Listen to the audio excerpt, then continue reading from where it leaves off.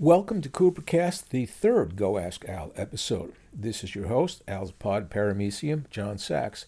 In this episode of Go Ask Al, we have questions about Al and Dylan as musical primitives, Dylan saying hi to Al's parents at a concert, great session musicians, and a good story about I Love You More Than You'll Ever Know that just kind of snuck in on its own.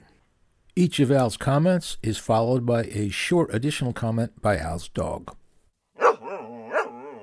Here's a question from Time Vina, or maybe Time Vina.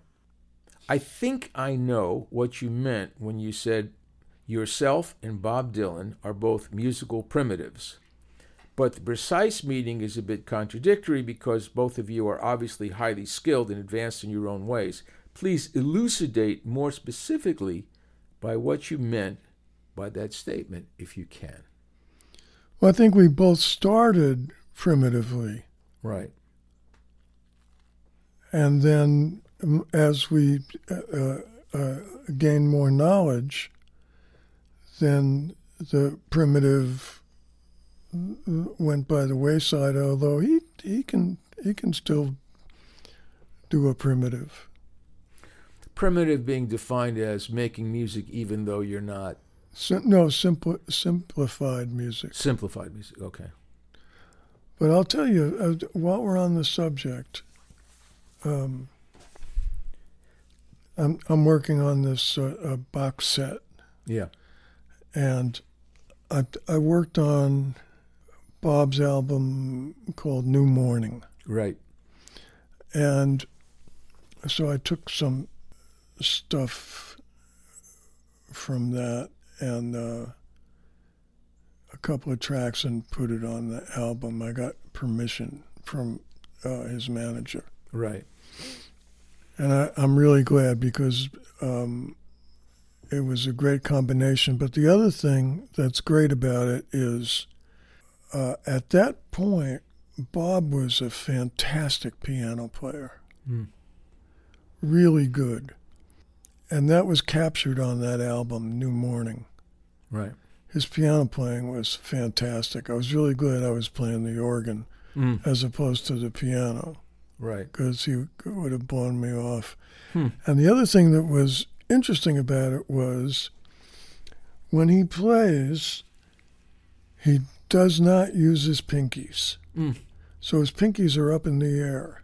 And he plays like that. You can't see, but think of his pinky being up in, both pinkies being up in the air and the rest of his fingers playing the piano. And that used to amuse me when I could see that happening. But he played fantastic piano on that album, and it was really fun to do that.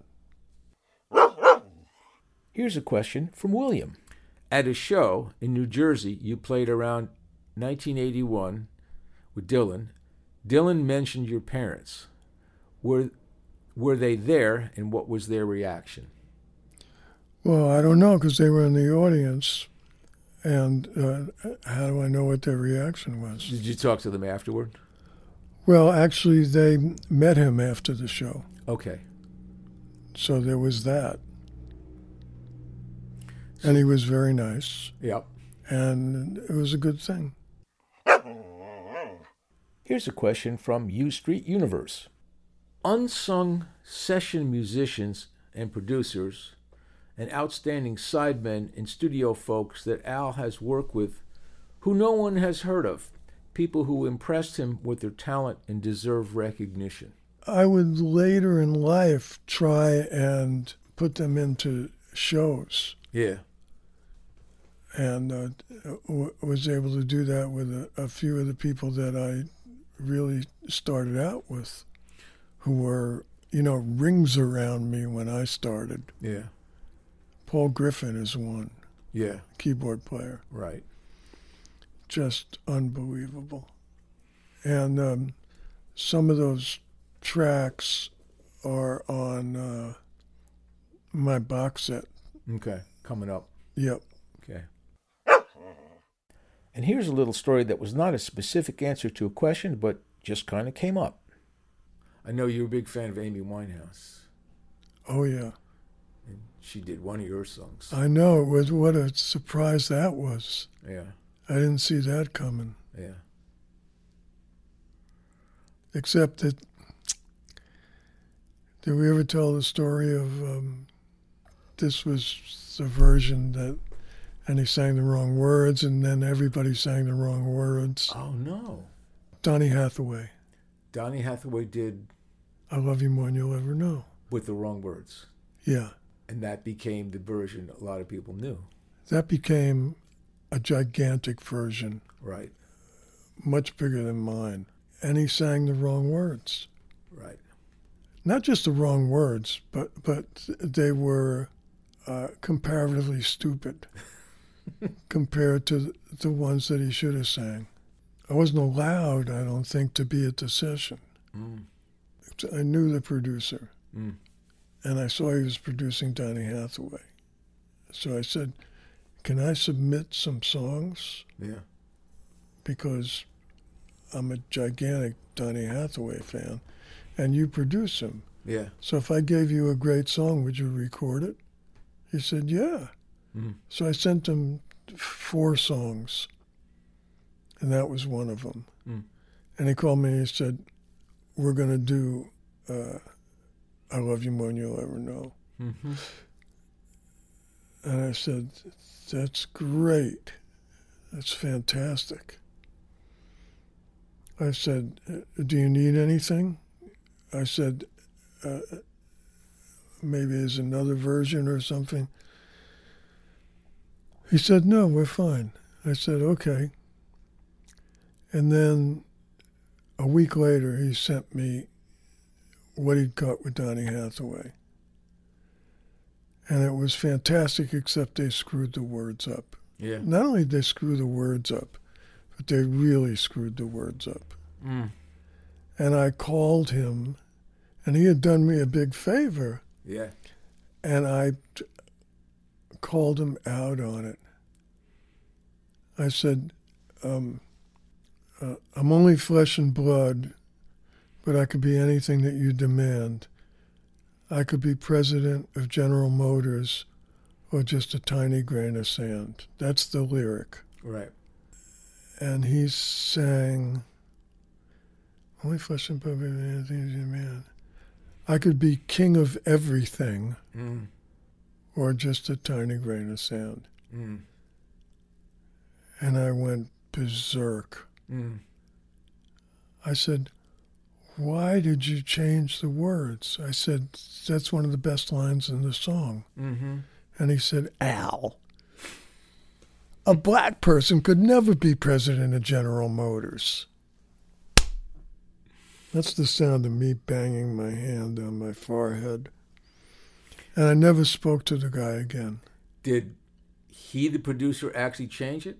It was not Donny. That's correct. Wow. And now